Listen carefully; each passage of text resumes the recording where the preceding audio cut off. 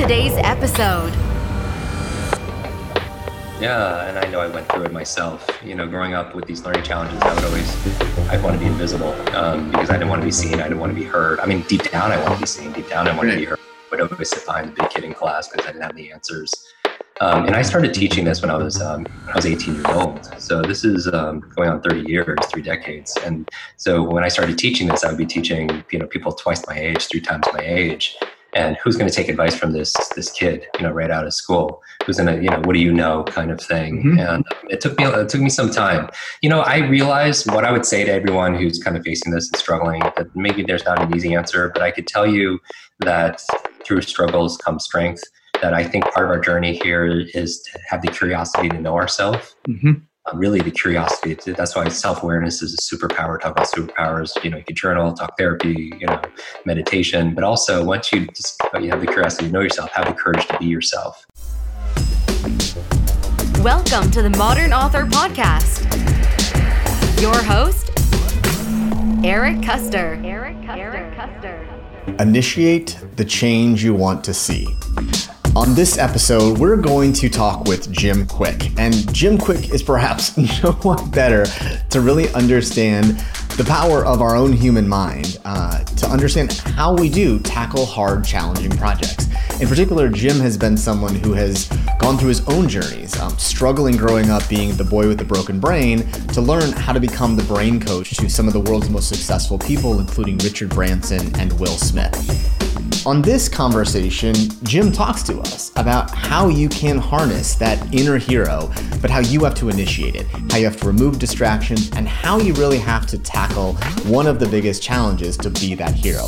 And what I loved about Jim's insights is that he recognizes these are challenging things, but the only way we grow our mind is by challenging it. It is a muscle. We can work on it.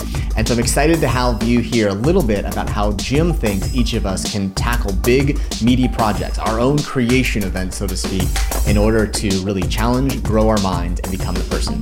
Jim is the author of the book Limitless. He is also one of the world's premier brain coaches, and I think you're going to really learn a lot from listening to how Jim says we can harness the power inside each of us to become limitless. There he is, the man, the myth, the legend. How are you, sir?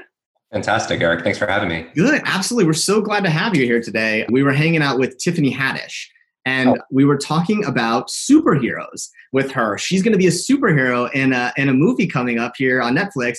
And I was saying it was like the perfect prompt for you because you're like the superhero guy now with your brain. So we're super, super duper excited to get to have you here. And thank you so much for hanging out with this crazy group of authors here writing books. Oh, thank you so much. And it's a real pleasure to connect with all of you. You are my people. I love reading books. For 4 years, I read a book a day. Really? So I'm an avid reader, to say the least. I think reading is to your mind what exercise is to your body. So here, I feel like we're all on the same path. These are people. Well, and all the authors here, I talked to your team. We're going to send you a big stack of books at the end of this crew here as thankfulness for what you've helped us accomplish together here. So, you might need to read a book a day at the pace the size of this group of authors that we're going to have here. So I'm up for the challenge. I'm looking forward to seeing everyone's work. I love it. As I was reading your book, I felt this connection to you because I'm like a big superhero guy. Like I am like basically forcing my daughters to love superheroes. I'm imbibing my own love of superheroes in this one.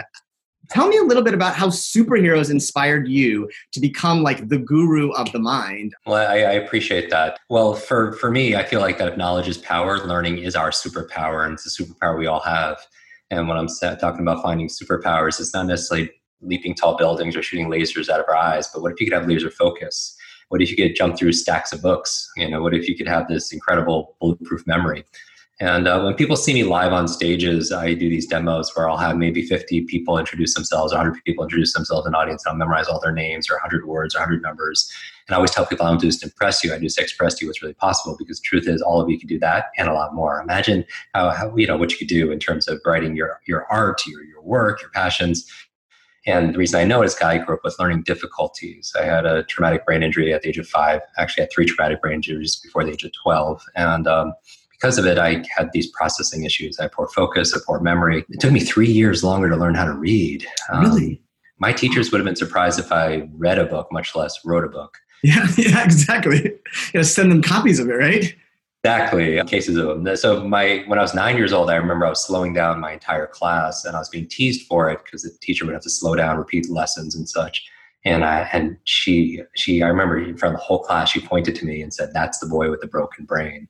And that is unfortunate because that label became my limit, put me in that kind of box. And I believe labels are learned. And the reason I'm so excited about superheroes is I learned how to read by reading comic books. That's my uncle. They gave me these comic books and I would pour myself into them because it was a way for me to escape how uncomfortable life was. I was being bullied. I didn't understand. I didn't fit in. And something about the hero's journey, it just brought it to life. That the idea that, you could discover and develop your superpowers, that there could be adversity. A lot of superheroes' journey is filled with, challenges, meaning that even a lot of my favorite superheroes growing up, they were orphaned. I mean, think about when Superman, Batman, Spider-Man, Iron Man, they had these challenges. And so I wanted to find my superheroes. And, they also said that one person can make a difference, that there's hope and real help. So I love that. I love Joseph Campbell's work. People see me on Instagram. I have like a 10-foot Hulk in my back. I have a life-size Iron Man suit. I'm kind of reliving my childhood. It's not a limiting factor. It's just on how hard you push. So one of the things that I also love in the book is you not only talk about superheroes and superpowers, but you also talk about how superheroes have villains. And villains are something that we need to be aware of, know what our villains are and how to, sort of overcome them. And so I want to talk about a couple of villains for this group, because this group, while writing books, as you know well, has villains. And some of those villains are, and I'm going to give you a few of the villains that we have. The Incredible Doctor Imposter Syndrome, right? The Incredible Doctor Imposter Syndrome is an awful, awful being here. Just terribly tells you you're not very good here. What do you see that people sort of overcome that imposter syndrome villain that they oftentimes suffer through? Yeah, and I know I went through it myself. Growing up with these learning challenges, I'd want to be invisible because I didn't want to be seen. I didn't want to be heard. I mean, deep down, I want to be seen. Deep down, I want to be heard. I would always sit behind the big kid in class because I didn't have the answers. And I started teaching this when I was 18 years old. So this is going on 30 years, 3 decades. And so when I started teaching this, I would be teaching people twice my age, 3 times my age. And who's going to take advice from this kid, right out of school? Who's going to, what do you know, kind of thing? Mm-hmm. And it took me some time. I realized what I would say to everyone who's kind of facing this and struggling, that maybe there's not an easy answer, but I could tell you that through struggles comes strength. That I think part of our journey here is to have the curiosity to know ourselves. Mm-hmm. Really the curiosity. That's why self-awareness is a superpower. Talk about superpowers. You can journal, talk therapy, meditation. But also once you have the curiosity to know yourself, have the courage to be yourself. Yeah. And, in this world, it's interesting because in this digital world where everyone's always comparing themselves to, online rated, it's always greener on the side, but maybe it's greener because it's the filter they're using that week, or it's greener because it's maybe fake grass, but who knows? But I would just say I spent a lot of time in senior centers because I lost my grandmother of Alzheimer's when I was going through all these learning challenges, and we donated the proceeds to children's education, 100% to children's education. Amazing. And Alzheimer's research. But, so I spent a lot of time with seniors, and I find out that, not only can I help them polish off their memories, and I learn a lot also, but there's also this urgency. It's like this unresolved past, unfulfilled past, and, really connecting to really who you are, not trying to pretend to be somebody else. That a lot of them mitigated their lives because of expectations of other people. They dated somebody because of, or pursued a career because it was expected of them or not expected. And I would say that, we have one life, this life here, why aren't we running towards our dreams like we're on fire? Mm-hmm. And we're at that level of authenticity and vulnerability and just being who we are, not trying to please everybody else and knowing that we don't have to be perfect. I think thinking is good. For thinking and wanting to be perfect, it cease everything before it even starts, any kind of progress and, analysis paralysis. I'm just saying success for me is know who you are, know yourself, trust yourself, love yourself, and then be yourself. Mm-hmm. Mm-hmm. You talk about surround yourself with other people that can know thyself in that kind of way, which I think is another powerful part, which is why I'm such a big believer in this community aspect of things. You're one of those huge advocates of building a huge community of people behind this one. What about the villain that I think is another one here of there's this loneliness aspect here that we find ourselves, working on these hard things and you just got to be alone for it. How do you defeat that villain here along the way? Yeah, especially with everything that's going on. We might be physically distancing ourselves. The metaphor I'm using is that of the symbol for profound transformation is that of a butterfly. Mm-hmm. You know, beauty is in the butterfly. The growth happens in the cocoon. But sometimes when we're cocooning right now, we feel like we're physically distancing ourselves, which is great because right now we might be physically distant from each other, but we're not socially distant. Right. Not mentally distant or emotionally distant. That's where I think a lot of challenges come. But chronic loneliness could actually shrink your brain, and it has an effect on your nervous system, certainly. And I would say that I have a quote in my book from a French philosopher that says, "Life is a C between B and D. Life is a C between B and D. B is birth, B is death, C is choice." I believe these difficult times can define us, these difficult times can diminish us, or these difficult times can develop us. Ultimately, we decide. And one of those choices we could do is just know that, that everyone's going through similar things. That's why I think community is so important, because who we spend time with is who we become. We have these things for neurons where we start imitating, adopting the language and the habits and the behaviors of the people we spend the most time with. And so I think we all need somebody to encourage us, to challenge us, to cheerlead for us, to be kind to us. And if we haven't found that person yet, my advice would be to be that person for someone else. And especially remember to be that person for you. Part of self-care is falling in love with that person in the mirror who's been through so much, but is still standing, right? And recognizing that. And so I would say loneliness, someone could be alone and not feel lonely. Introvert, for me, I've been practicing my whole life for what's going on here. 200,000 people live every single year. Yeah. Which is a lot on travel and just, connecting with people. And I love it. It's my mission. And I would say that, remember to connect with people, because here's the thing. It's not just your neurological networks, it's your social networks. That bond is incredibly important. So anyone feeling lonely, know that you're not alone. And the best thing we can do is things like this, where we can feel like we're connected. And the reason why I opened up saying how much respect I have for you and the entire community here is just, I feel like a lot of people have a book inside them. Yeah. It takes work, it takes courage, it takes, a leap of faith, maybe even to put that into action. And that's what I'm learning. I mean, think for my first book, it took 28 years for me to publish that. I think about that amount of time of, but eventually. Yeah, I mean, it turned out 20 years and it's a damn good one. So it was at least it didn't take 40 years, right? So I think it is an amazing work too. I actually talk about this in the class, to sort of prepare people. So I want to talk about another villain that I find to be an interesting one that especially in writing books, is this idea of distraction, right? Today, as much as we're sort of less distracted a little bit, maybe when in this sort of non-pandemic world, there's a lot of I'll admit, Netflix is a real problem for me. Just one more episode. How do you sort of find that the world's best people, how do you coach people who are amazing to sort of harness that anti-distraction array that they may have inside them? Yeah, in the book, I talk about 4 specific supervillains that are driven by technology. Just the generations before didn't really have to deal with that as intensely. It's really amplifying the challenge. Things like digital deluge, too much information, too little time, digital dementia. Our memory is not as strong as it used to be because we're relying on third-party memory device. Digital deduction, where we, creativity, our ability to discern, rationalize, critically think is not as strong because everything is done through algorithms and technologies teach us what to think.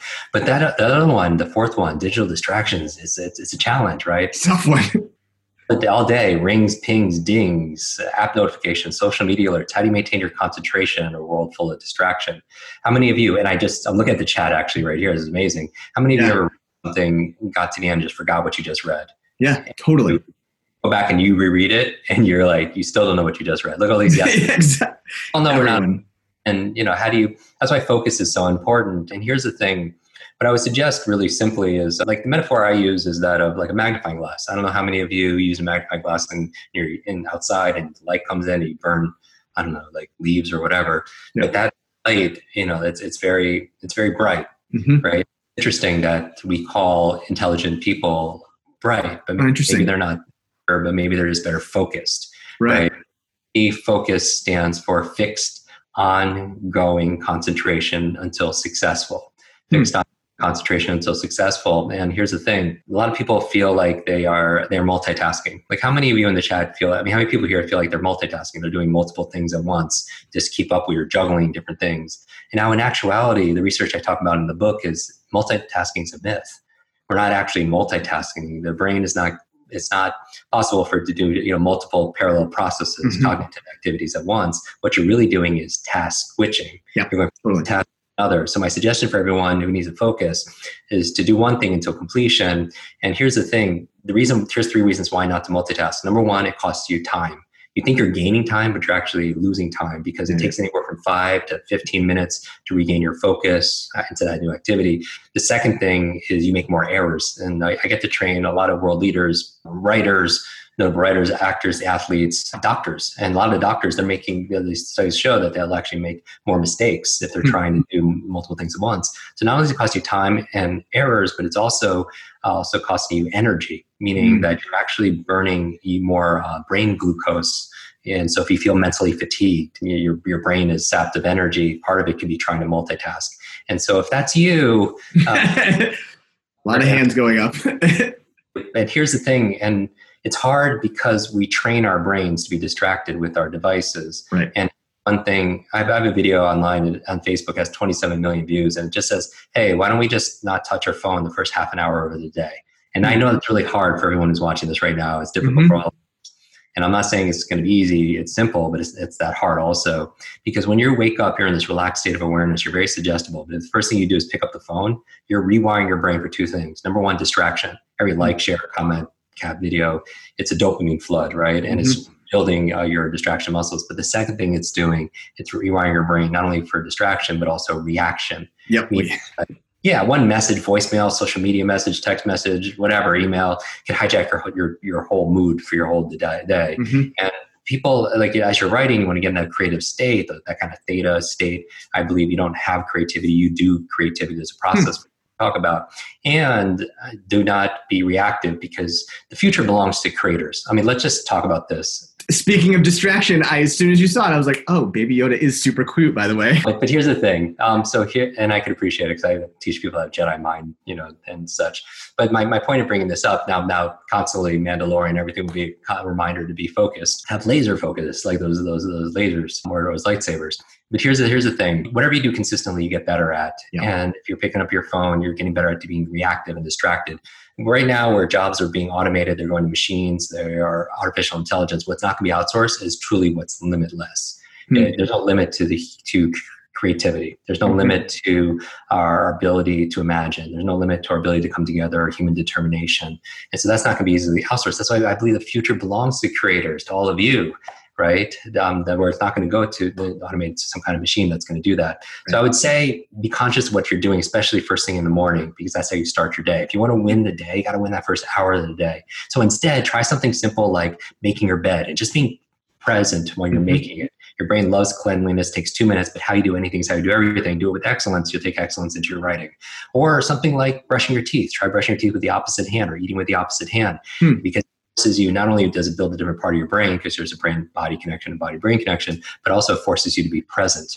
In the, you're not going to be able to think about other things if you're trying to brush teeth well. So little things for distraction like that. And also, by the way, and I love this, the format of this conversation, our attention span lasts about 25 to 30 minutes. After that, they called it the Pomodoro technique. Yes. 25 minutes, there's a drop in focus and concentration.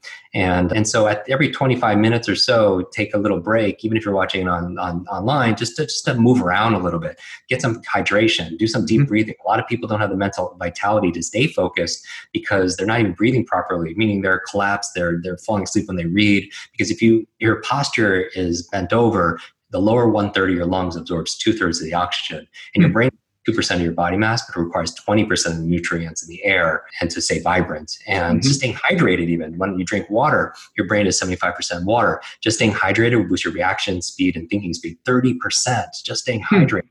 So little things you can do, but do those, you have a break every 25, 30 minutes for yourself. So you could, do your deep breathing right now. Yeah. What I love about it too, and I think it's one of the things I would say, if I were to say one of the things that's so great about the book, is it is just about being intentional with how you approach any sort of project and being in it. This idea of like just that intentionality. I got to ask on this one of like the guy who's like the brain guru writing a book here. How did you do it? Like, what was your process? How did you sort of like put the time aside? What was your sort of strategy to pull it off? Because obviously, like, you should be like, intentional about these things. And I love this. Reverse engineering, what I went through actual process of reading it. I wanted to teach it. Well, part of me, I had a leg up because I spent my career building the content, right? Right. Organize the content in a meaningful way. Now, I introduced something called the Limitless model, which is a framework for accelerated learning. And not only that, but for unlocking human potential. And I also, if you notice how I decided to write the book, I took people through that hero's journey, from the adventure to initiation to revelation to the ultimate transformation of the hero returning. So I wanted to use that as the framework for it. So I'm a big framework person. And everyone I know is writing, whether they're writing fiction or nonfiction. Everyone has different interests and passions to be able to apply towards their purpose. For me, I dedicated around writing time. The only time that it was a little bit difficult was when I was traveling, when I was speaking. For example, I wrote the chapter on memory in Greece because it's a large... That's cool. But because I found out that the goddess of memory, there's actually a goddess for memory. Her children were the 9 muses: science, literature, and art. It's interesting that the mother of science, art, literature, what we're talking about is memory. And Socrates says learning is remembering. And so I wanted to find out, like, what did they do 2,500 years ago when they didn't have printing presses? How did they remember things? And so I was inspired to write that there. But outside of that, we talk about things on our podcast. We have a podcast only 15 minutes long because of the Pomodoro technique. People could look up on iTunes or any of their podcast Kwik channels. Brain, for those of you at home who want to know it. It's great, by the way. Thank you. kwikbrain.com. Maybe someone could put it in the chat. But there's no advertising, no sponsors. It's just me democratizing this, how to study, how to remember names, how to speed read, all those things. And the chapter specifically we talked about on chronotypes, where there are different time types based on your hormonal profile. And so when you understand your chronotype, when's the best time to eat, when's the best time to go to sleep, when's the best time to exercise, when's the best time to check your email, and also when's the best time to write, because you want to when you're most vibrant, when you're most alert and such. And so you can look into that. So the other thing I did was I would write in about 25-minute increments and then take a 5-minute break. And it's not a 30-minute break, a 5-minute break. That's right. And I'll be refreshed. Remember, I'm writing during the time I'm optimized, when I feel like I'm most energy. Just like working out. You're not going to, if you're lethargic, you're probably not going to get the best workout, of your thing. I also find that we train people to go into a theta state, and there's different brainwave states. Like beta, you're most awake, like everybody is, hopefully is here right now. And that one's delta, sleep. Alpha and theta are interesting states for learning. Alpha state is a relaxed state of awareness. It's how we train people to learn languages, facts, and figures very rapidly. I train a lot of actors. I had a notable Hollywood actor give the cover testimonial for the book. But I also trained TED speakers how to memorize their talks, getting into an alpha state of awareness using music, for instance, like Baroque classical music will put you into a relaxed state of awareness, 60 beats per minute. Theta state is a state you go into when maybe you're very creative. It's like in and out of sleep. Einstein actually would do his thought experiments. He would sit outside of Princeton in his rocking chair and hold a rock because he didn't want to fall asleep, but he wanted to stay in that state. Because if he fell asleep, he would drop the rock and he would go back and, that awake state, which is where we want to be. But also showers put you in a theta state. How many of you shower and you come up with ideas? How many of you start? Classic thing, right? Like when you can't write things down. Light bulb in the shower, right? This morning, Eric, just to prepare to be exactly. But there's certain things you can do to change your state that makes you more creative. And remember this: you do not have creativity; you do creativity. Yeah. That's this conversation is about transcending. It's about ending the trance, ending the mass hypnosis that we're not good enough, not smart enough. We change the languaging. Some people say, they wake up and they say, I hope I have focus today. I hope I have concentration. I hope I have energy. I hope I have good memory. These are not things you have. Right. Those are things you do. And the goal here is to realize that you have taken noun and turned into a verb. You take a noun and turn it into a verb, and that gives you autonomy, gives you agency. Like just a quick story, just to really sink in, is I remember I got to introduce two of my creative superheroes together. They're very two different thinkers, but they wanted to meet each other over dinner. It was Richard Branson and Stan Lee. And Richard is a very dynamic thinker. He's written a number of books. He's dyslexic, but he started 400 companies. And Stan Lee, like superheroes. The Stan Lee, right? Thing. And I asked Stan, I was like, who's your favorite superhero, Stan? You created so many. And he looks at me, he's like, Jim, it's Iron Man. And he said, Jim, who's your favorite superhero? And he had this, I posted this on Instagram, a big Spider-Man tie.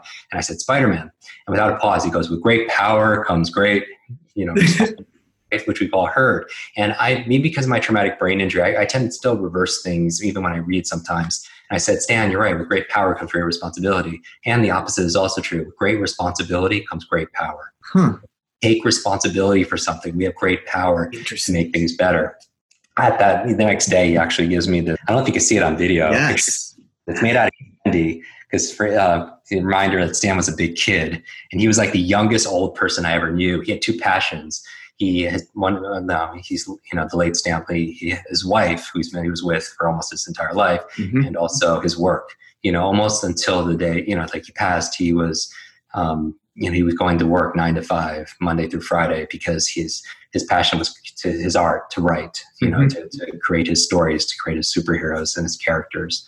And that made him young too for me, and so it's so amazing, his ability. He's created, whole universe. Yeah. Yeah. You sort of, there's you checked my bucket list boxes right there. Stanley and Richard Branson. I was like, wow, we're not worthy. That must have been one of those moments where you're like, oh God, pinch me, I can die now. So it's quite a learning experience, certainly. Yeah. How as different as we all are, even here, or even as people, we tell each other, I'm in awe how much how much we have in common. Yeah. Everybody has their own challenges. Everybody has their own adversity. And talk about superheroes. It's the size of the villain that really determines the size of the hero, who we become, right? It's interesting in these stories. Nobody wants to story about somebody who had no challenge. I mean, I don't know many strong people that had an easy life. Right. And so the greater the challenge, think about it. My two biggest challenges were learning and public speaking. Right. The sense of humor, because that's all I do is public speak on this thing called learning. But I do believe our struggles could be our superpowers. Yeah. And so I want to get you out here because you've been super gracious with your time. I really do appreciate it. So I want to ask one last thing here a little bit. This sort of theory, the series is a little bit about kind of living a life well learned. And you're kind of the guru of learning here. What do you find that these people, and you've coached and worked with some amazing people, what do they do differently that you think the rest of us can learn from to live this life well learned? I love that. I feel like that. Here's an example. I was coaching, was with Will Smith, and I give these because, not to drop names, actually they're memory anchors and triggers. Next time you watch a Will, Fresh Prince of Bel-Air or whatever. Yeah, exactly. That guy was talking about. He was filming from 6 p.m. to 6 a.m. and it was in the winter in Toronto, of all places. And it's freezing cold. But earlier that day, we went through a process where I help people discover their dominant question. That you have 50 to 70,000 thoughts a day, and a lot of those thoughts come in the form of questions. The challenge is 95% of those thoughts are the same thoughts you had yesterday and the day before that, the day before that. You wonder why you can't be more creative or create something brand new because you're having the same thoughts every day. There's no change, right? Well, there's a certain question that you ask all the time that you've trained yourself consciously and unconsciously to ask. And I call that your dominant question. So for me, for instance, growing up as the boy with a broken brain, I was always thinking about how do I fix this? That was my question, and I started getting answers, right? A friend of mine, her dominant question we found out is, how do I get people to like me? Know anything about her, what she looks like, where she lives, what her career is, but you know a lot about her. If you just know how do I get people to like me, you know a lot about her personality and everything. Well, Will's, we found out his dominant question is, how do I make this moment even more magical? How do I make it even more magical? And it's interesting, later that night is 2:00 in the morning. We're freezing outside. Everyone thinks it's so glorious, but it's not very, it's very challenge is hurry up and wait all the time. And he's there and he's making hot chocolate for all of us. And he's bringing us blankets and telling stories, right? And cracking jokes. And he's living his dominant question. How do I make this moment even more magical? So I would say the lesson I've learned from people who excel in certain areas, and it doesn't matter what it is, genius leaves clues. And they're asking something, they're controlling their questions that they're asking because that's determining their focus. So I would say be aware of that, what your question is. Because you might want to change it. Maybe it's not serving you where you are right now. And the second thing is, I just posted this actually, a few days ago. We did an Instagram story. I was like, what are 2 things you do every day? He said, I run and I read every single day. I have to do something physical and I have to do something mental. Now, this is an example right now, just a reminder to everyone to move. As your body moves, your brain grooves. You create brain-derived neurotropic factors. When you on an elliptical or you go for a walk, you're more likely to retain that audiobook or that podcast. Also, people like Steve Jobs and all these creatives, they would do walking meetings, not sit down board meetings. And that act of walking, actually made them more creative and come up with solutions and to these problems or these dilemmas and innovate and everything. So I would say a commonality is not only are they lifelong learners, right? Because if you want your business to grow, your book to grow, your brand to grow, you need to grow. right? But then also they direct their focus with the power of their questions, and they're very cognizant of that self-talk. I believe your brain is like a supercomputer. Self-talk is the program it will run. So if you tell yourself you're not going to remember names, you won't remember the name of the next person you meet because you're programmed the computer not to. People come to me all the time and say, Jim, I have a horrible memory. Jim, I'm not smart enough. Jim, I'm too old. I say, stop. If you fight for your limitations, you get to keep them. If you fight for your limitations, you get to keep them. And so I would say the second thing besides always learning is to control your self-talk, because that's the program will run. Your mind is always eavesdropping on your self-talk. And my last suggestion would be really hone in on your routines. I believe the treasure you seek is hidden in your daily routines. Yes. At first you create your habits, then your habits create you. You create your habits of exercise or reading each day or writing for an hour a day or whatever it is, meditating, eating good, whatever. And then those habits create you back.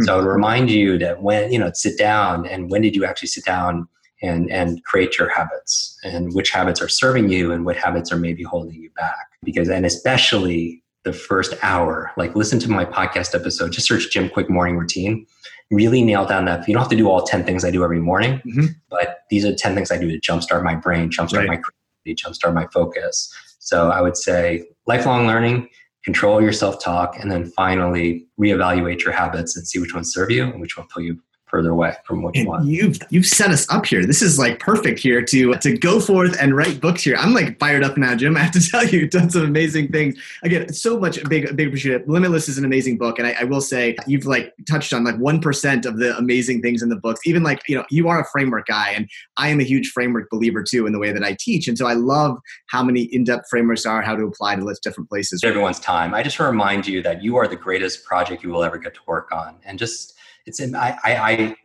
I'm really honored to be on this path because books changed my life. My parents immigrated to the United States. My dad was 13, lost both of his parents. They couldn't afford to feed him. My mother lived in the back of a laundromat that she worked in. We didn't speak no language, no education, no contacts, no money. I'm just saying it's not a matter of the resources. It's a matter of your internal resources. And that your life is like an egg, that if an egg is broken by an outside force, life ends. But if it's broken by an inside force, life begins. And so make time to create your magic, great magic. And that I really wish for you right now that, may you tonight, even as you dream, I want you to go to sleep easy tonight, knowing that you can handle everything that faces you this week, that you wake up with your mind energized, that your heart is inspired to write, to be able to tackle a new day, that you can move in the direction of your dream, that you discover beauty, that you discover gratitude in those small moments, and that also that you make time to love, to laugh, to learn and to live. And so the biggest mistake I see, Eric, people doing right now is they're downgrading their dreams to meet this current situation. Yes. You don't downgrade your dreams to meet this current situation. You want to upgrade your discipline, your faith, your work ethic, your confidence, your perseverance, your consistency to be able to meet your dreams, your destiny. Thank you so much, Jim. You've inspired even me to do sort of go forth and write tonight. Definitely, Jim, huge props. This is amazing, guys. Someone screen. All right. Thanks a lot, Eric. Thank you again, Jim. We appreciate you. Reading all your books.